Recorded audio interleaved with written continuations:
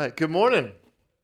It's good to see you today. If you've got your Bible, I'd like to invite you to turn with me to the Gospel of John, where we've been for a number of weeks. In John chapter 13 is where we're going to be today in our Gospel of John series. To start things off, I want to talk about a single word, and it's maybe not one of your favorite words. It's the word embarrassment. Embarrassment. I often begin my sermons with embarrassment, one way or another. But I sent out this sort of crowdsourcing request this week. Maybe it's a lazy preacher thing. And I said, hey, on Facebook, can anybody help me with my sermon? Tell me one of your most embarrassing moments. And I thought, I'll get a few stories. I said, you can private message me for anonymity if you like. And about 70 comments later, 70 comments, I thought normally you have to have a baby or say something about politics to get 70 comments, but this wasn't as painful as either one of those things. 70 comments later, I had all the information that I could ever want about embarrassing moments. And so here are just a few of these. This is a sampling from some of us in Grace and some of us around the country. A friend of mine who's a pastor, Stephen, he says this: my first time preaching was to a very elderly congregation. I was very nervous, and in my pastoral prayer, I prayed that, quote, the old would pass away and the new would come. This next one's from a fellow professor. I was encouraging a female student once, and I told her to meditate on Proverbs 5:3. I meant Proverbs 3:5, because Proverbs 5:3 I learned was, quote, the lips of an adulteress drip like honey. Maybe this next one. This one's from a friend of mine. Maybe you've done this. On my freshman year of college, I meant to send a text about a boy I had a crush on to one of my friends, but I accidentally sent the text to said boy. All caps, mortified was the end of that one. This one I like because it's very succinct. A friend of mine named Paul, he's also a pastor, he writes, third grade flag football, period. Tear away shorts, period. Tidy whities, period. And that's all it said. I won't give away this person. They said, my husband and I walked into Remax and asked for blank, our realtor. The lady smirked and said, she's across the street at Keller Williams. So, my friend Renee, she says this: I was juggling texts between a few people, two of whom were my boss and my husband, and I texted my boss, quote, I love you. You have no idea how much you mean to me, period. And then this last one of my personal favorites.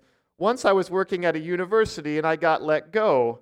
HR was with me at my desk helping me pack, and one of the professors walked by, he didn't know, and jokingly said, packing up your stuff, huh? That professor was Dr. McNall, which didn't appreciate that one as much. But anyway, here's my thesis. Embarrassment usually, almost always, equals a violation, a breaking of decorum, right? It's a violation of decorum. It's a violation of etiquette.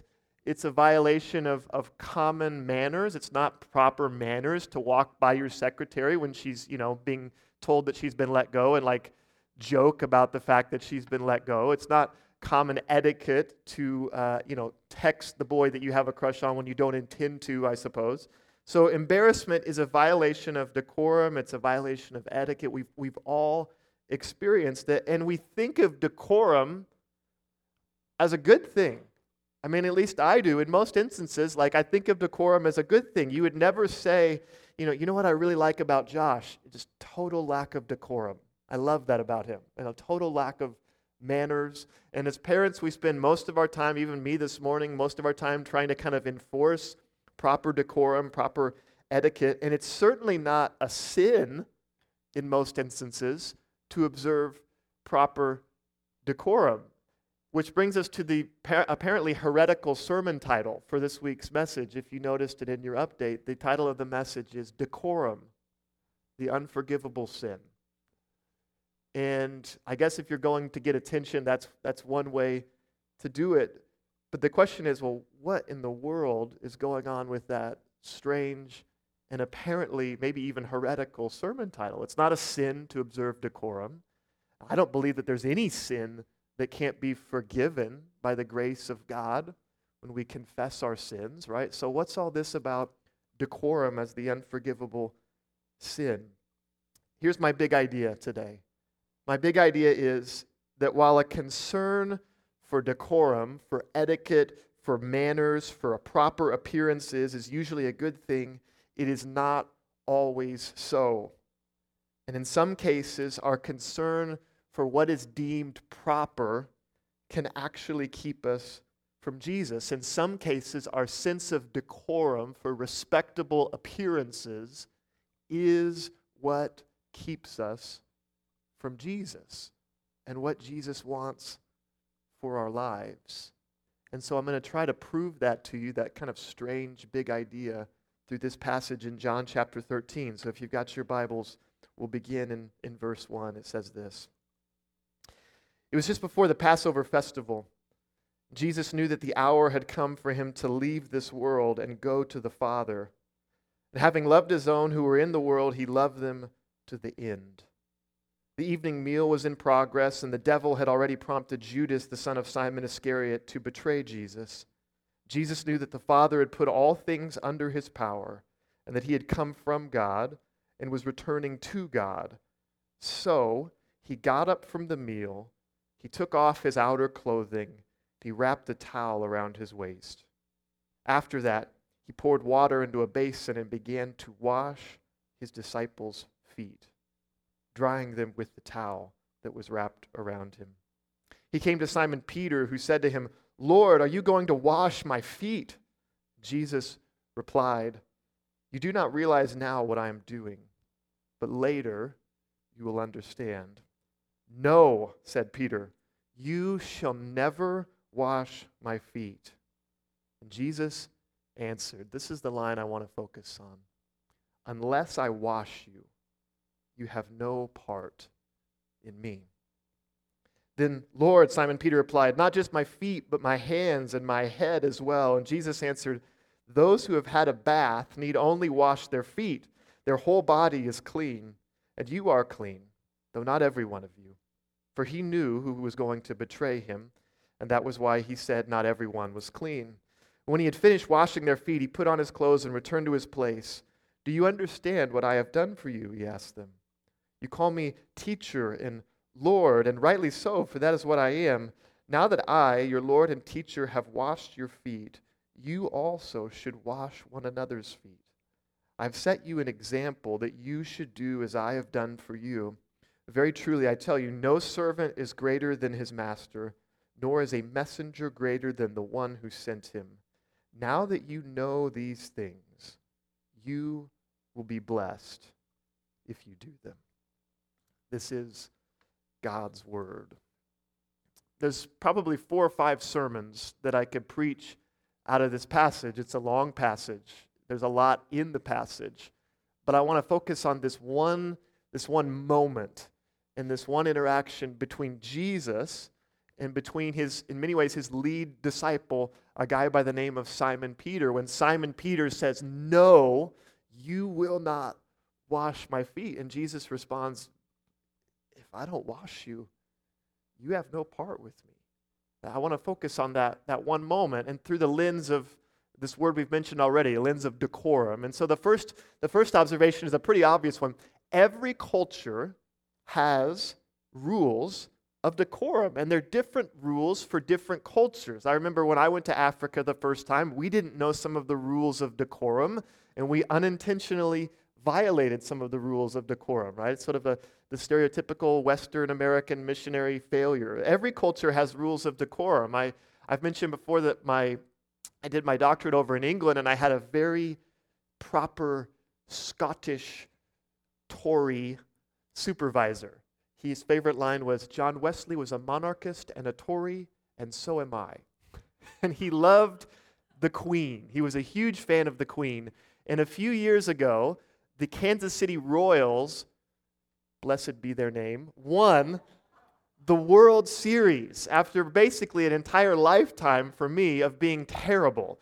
And so there was a picture that somehow made it over to where I went to school in England of a Royals pitcher. I couldn't find this, with the head of the Queen photoshopped on his body to sort of celebrate the Royals. And my supervisor a couple people, chuckled at it. Isn't that cute, He walked by and in all seriousness yelled out in his Scottish brogue, I can't do it, but he said, "That is treason." To Photoshop the Queen's head on a Royals pitcher. And I don't know if he was joking, to be honest, right? Every culture has rules of decorum. If you grow up in the South, one of the rules of decorum in many families is you never call an adult, if you're a youngster, by their first name, right? You say sir and ma'am, or right? There's rules of decorum in every culture. And in this passage, the rule of decorum that gets broken is something that's in many ways foreign to our culture. It's a rule that has to do with who does the foot washing. Who does the foot washing? This job of slaves, the job of the lowest of the low. Who does the foot washing? And Jesus violates decorum in a big way, in a way that we can't really understand because we don't practice, foot washing before every meal. But it's not just in this passage. You could say this way, the next idea is that Jesus often violates these norms. Jesus repeatedly breaks issues of etiquette, of decorum, of manners on what seemed to be proper and respectable and normal. And I could list just case after case. These are just a few of the cases where Jesus breaks decorum. He talks to a Samaritan woman alone in public, knowing full well her sexual past. That's 5 right there, in case you're counting. In one moment, he breaks 5 of the big cultural no-nos in terms of decorum. Samaritan, woman, alone, public, knowing full well her sexual past. He eats with sinners. He eats with tax collectors. He eats with prostitutes. And that's one of the things that gets him in the most trouble throughout his ministry is who he eats with in his relationships. He touches lepers. He touches the dead. He is touched by a bleeding, unclean woman in a culture where touch and purity were huge issues of decorum. It would render you unclean, and yet somehow in Jesus' case, coming in contact with the unclean causes it to work backwards. But he breaks the rule of decorum. He heals on the Sabbath. He calls Yahweh, the transcendent creator God, Abba, this term of intimate fatherly endearment. Jesus often violates decorum. And he does it, I would say this, next slide. He does it not to be edgy or to just be controversial for the sake of being controversial, but in some cases he does it to show that his kingdom cuts against our comfort.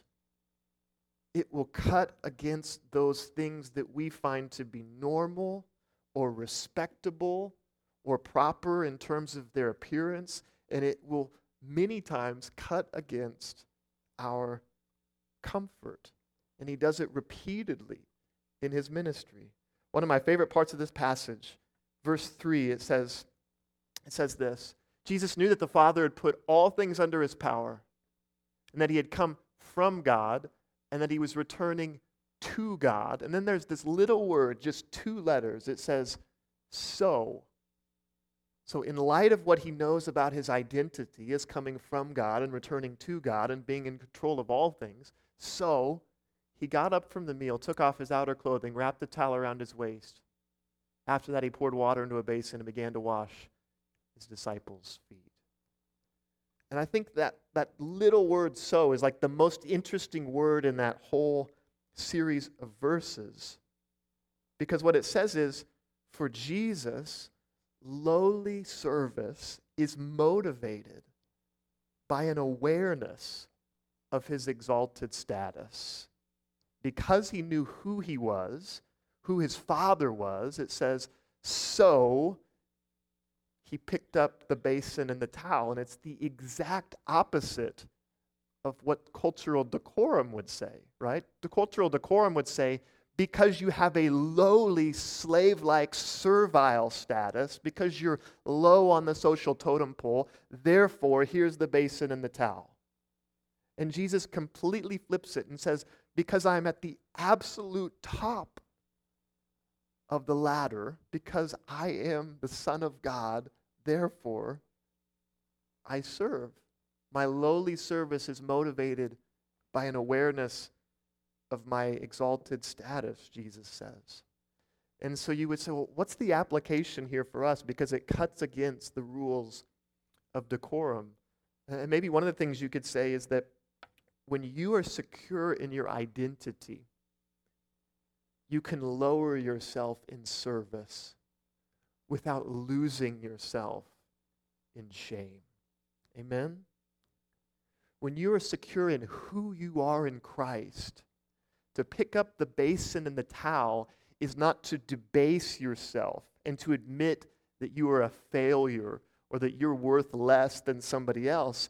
When you are secure in your identity in Christ, you can lower yourself without losing yourself. And that's exactly what Jesus is teaching here. Because I came from the Father, I know who I am. I can serve anybody without this sense that somehow, I'm worse than them or they're better than me. And it's a crucial insight. Without losing sight of your beloved, exalted identity as a child of the King. You've heard me quote this line from Martin Luther King Jr., and he talks about work, and he says, no work is insignificant. All labor that uplifts humanity has dignity and importance and should be undertaken with painstaking excellence, even if it's labor that is seen as mundane or servant's work. King says this, he says, if a man is called to be a street sweeper, he should sweep streets even as Michelangelo painted or as Beethoven composed music or as Shakespeare wrote poetry. When you're secure in your identity, you can lower yourself in service without losing yourself in shame. Jesus says, I know who I am. I know who my Father is. And so I will serve. And that service, as it often does, puts kingdom over comfort. I don't know about you. It's not really that fun to serve. I don't really like it that much. There are some tasks that carry with them a remarkable amount of pride and sort of esteem. There are some jobs that carry with them that sort of aura of respectableness. And there are some that don't. And yet Jesus calls us to serve as he did. And we think about all the ways that we're called to do that, all the opportunities that we have to do that. Maybe it's children's ministry here at Grace. I've said oftentimes that, if I do a good job preaching, I'll get, so many pats on the back. And if I do a bad job, I'll get some emails. But the teachers that teach my kids about Jesus are doing a job that is just as important, if not more so, than mine. Whether it's leading in some unseen corner, whether it's helping Victoria as she goes to Africa, if it's helping the Nehemiah House as they minister to those in need here in Bartlesville, kingdom over comfort is the model of service. Jesus violates these norms not to be edgy, but to show that his kingdom cuts against our comfort. And yet, it violates a sense of decorum. And so here is the part that we want to focus on. Verse 6. He came to Simon Peter, who said to him, Lord, are you going to wash my feet? And Jesus replied, I don't know if Jesus has ever replied this to you at one point in your life, but he has me. You do not realize now what I am doing, but later you will understand. Another observation I have in this passage is that just like us, Peter thinks that he is honoring Jesus by denying access to his dirty, smelly feet. He thinks he is elevating Jesus by withholding his dirt, his stench, his feet. He thinks he's honoring Jesus by withholding those things, but in fact, he is rejecting him. In fact, what he's doing by withholding his dirt from Jesus is an attempt, in his own heart at least, to dethrone Jesus. Because one of the things that Jesus teaches that in this kingdom, the thrones look very strange. His cross in John's gospel is repeatedly spoken of as a moment of enthronement, a moment of glory or exaltation, which is a very strange moment of enthronement.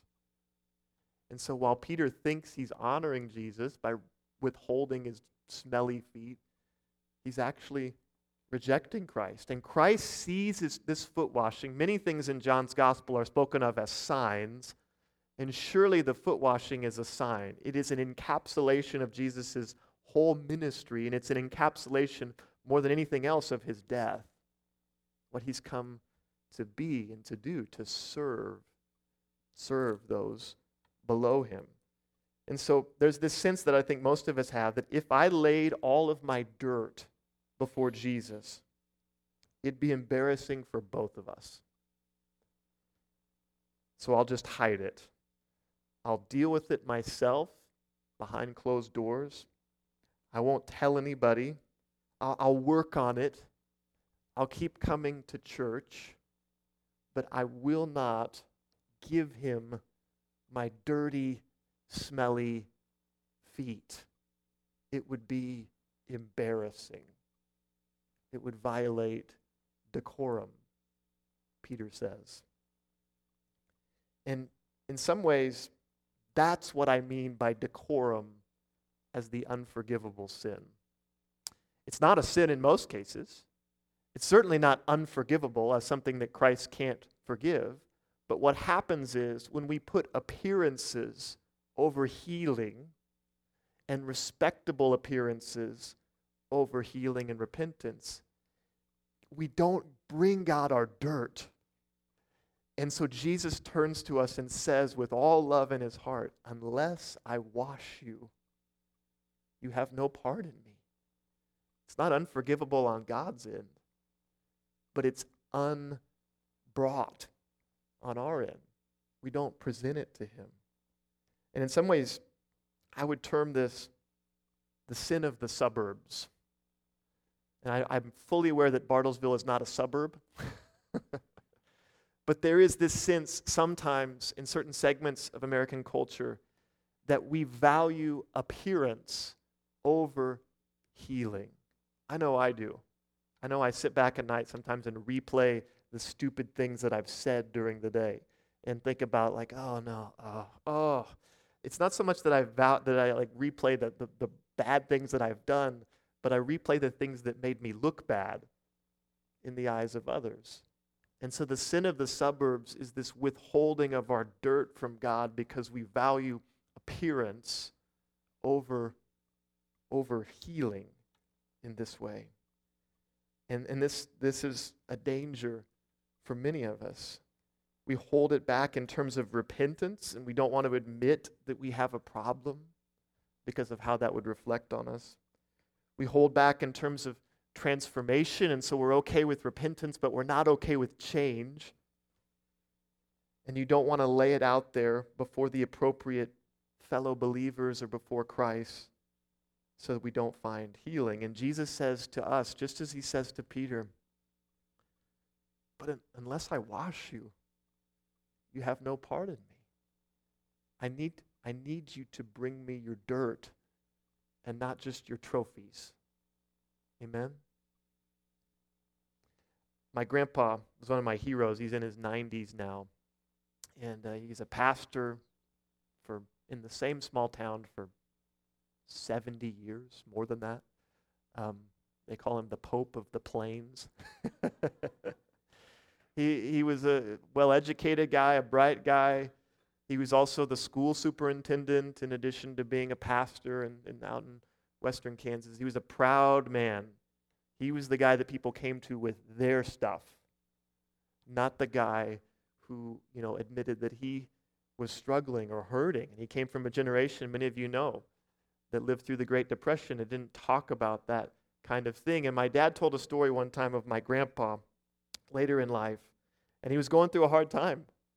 One of his children was struggling in a mighty way, a powerful way, and my grandpa was visiting us, and he was at a prayer meeting with my dad in a church, and the church that I grew up in, there was a lot of people just getting out of jail, a lot of people trying to get off drugs. It was not a church full of just like a bunch of really, people who felt really successful. And there was my grandpa in the prayer circle, and people were taking turns being prayed for, and grandpa, as he often was just silent. He was the one doing the praying, not the one receiving the praying. And so it got to the end of the meeting, and my dad said, "Is there anybody else that wants prayer?"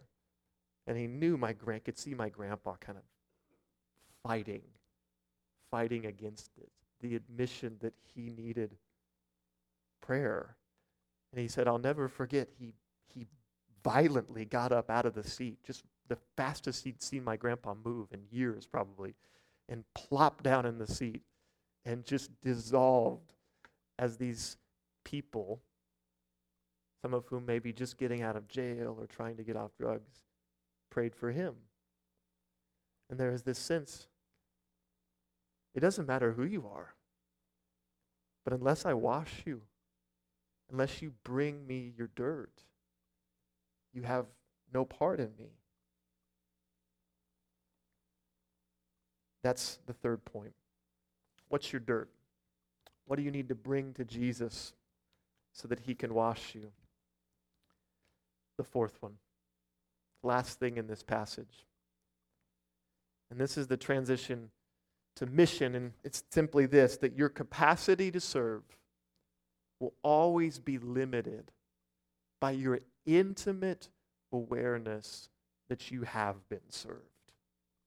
Your capacity to serve other people will always be limited by how aware you are, how intimately aware you are that you yourself have been served, that you yourself have been forgiven. It will always be limited by that. Verse 14, Jesus lays this out and makes it crystal clear. "Now that I, your Lord and teacher, have washed your feet, you also should wash one another's feet." Now that I've done it, I'm calling you to do it.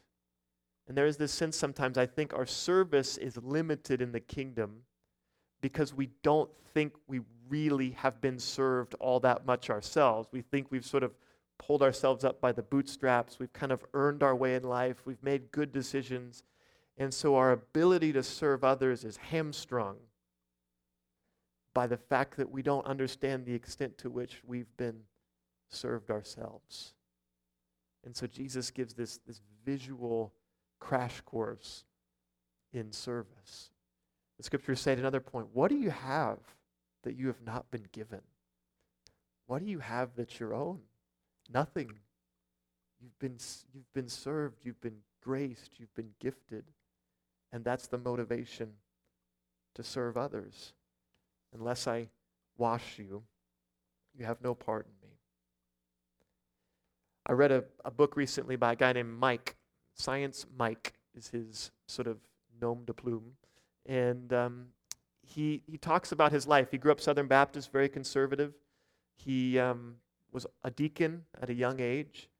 And then through a series of events, his parents' marriage fell apart, and he found himself losing faith. And he says in this book, he says, "I lived for almost 2 years as, quote, the world's least interesting secret agent, an undercover atheist in a Southern Baptist church."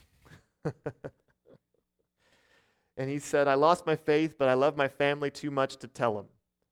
And so I baptized my oldest daughter as an avowed atheist with tears streaming down my face." And he recounts not just the losing of his faith, but some of the events that brought him back to a kind of Christian faith. And he says, "I was attending a conference in Southern California, and I was there on work, ostensibly. It was a group of pastors, but I was there on work because I'd been tasked with setting up a portion of the meeting's website. And he says, upon arrival, I was intrigued because this group of mostly Christians were surprisingly literate in science and scientific matters, which was kind of Mike's thing. And so he was sort of intrigued by them, sort of endeared to them in a way. But he was frustrated because many of them still believed in God.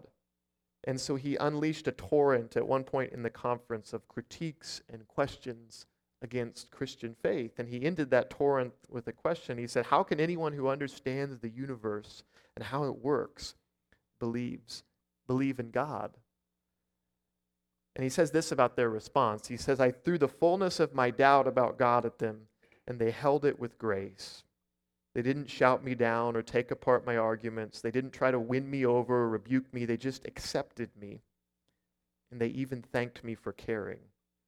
When I look back at that moment in that room with 50 strangers, I imagine what would have happened if they had done something different. My path, he says, back to God was paved with grace by those who received my doubt in love.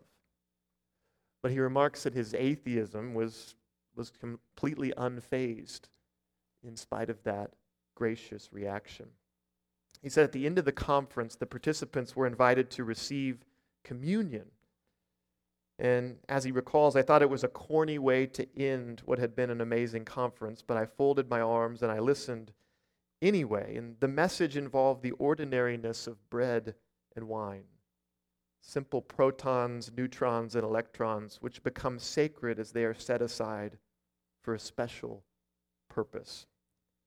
Building upon that theme, the speaker's point was that humanity too has been set aside for a purpose, to be broken and poured out for others in service. And to my ears, he says, that sounded like humanism, and I was all for it and its altruistic aims. So I decided to go with it, to pray, and I even stood up to take communion. Then came the part that he says sounds crazy. After having second thoughts on the way to the front, I decided to walk away. But just when I was about to turn, I heard a voice say, I was here when you were 8, and I'm here now. In shock and confusion, I took the bread, and I ran from the room with tears streaming. And he says, I had this question, what happened? What happened as a science guy?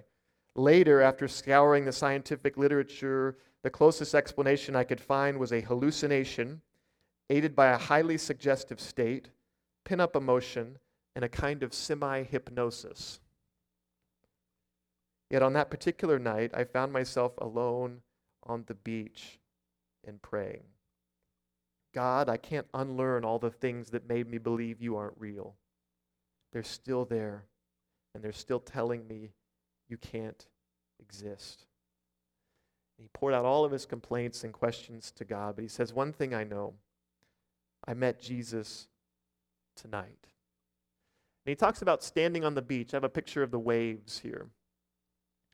He says, when I said the word Jesus, the waves rushed toward me, and I was standing high up on the beach, 25 feet or more above where the water had stopped. But the waves still rushed up and over my feet, all the way up to my shins. And I thought about what the speaker had said, that Christ's last act of service before his crucifixion was to wash the feet of his followers. And I said, is that you, God? Is this really happening? And the whole world fell away, like the veil had been lifted from the face of a bride on her wedding day. Last week we had communion. This week we talk about Jesus washing the feet, not just of Simon Peter, but of all of us by his actions on the cross. And he says to all of us, do not let your sense of decorum keep you from me another minute. Your sense of what would feel embarrassing, your sense of what is outside the bounds of what's normally comfortable for you, don't let decorum be your unforgivable sin. because unless I wash you, you have no part in me. And he wants to wash you. Whether that's for the first time if you don't know Christ at all, whether that's for the millionth time after you've fallen short and need his grace again, he wants to wash us, just as he did his disciples. And so let's do this. Let's pray. We're going to close today in a different way. But let's bow. For many of you, this will be uncomfortable, and that's the point. If you're saying today, God, I need you to wash me, to transform me. I need your grace in my life in a special way. I would like you to do the uncomfortable thing, the thing that might break normal decorum, and just stand up. To stand up. And to allow those around you to do exactly what my grandpa's friends in that small country church did for him, and that is to lay a hand on you and pray for you.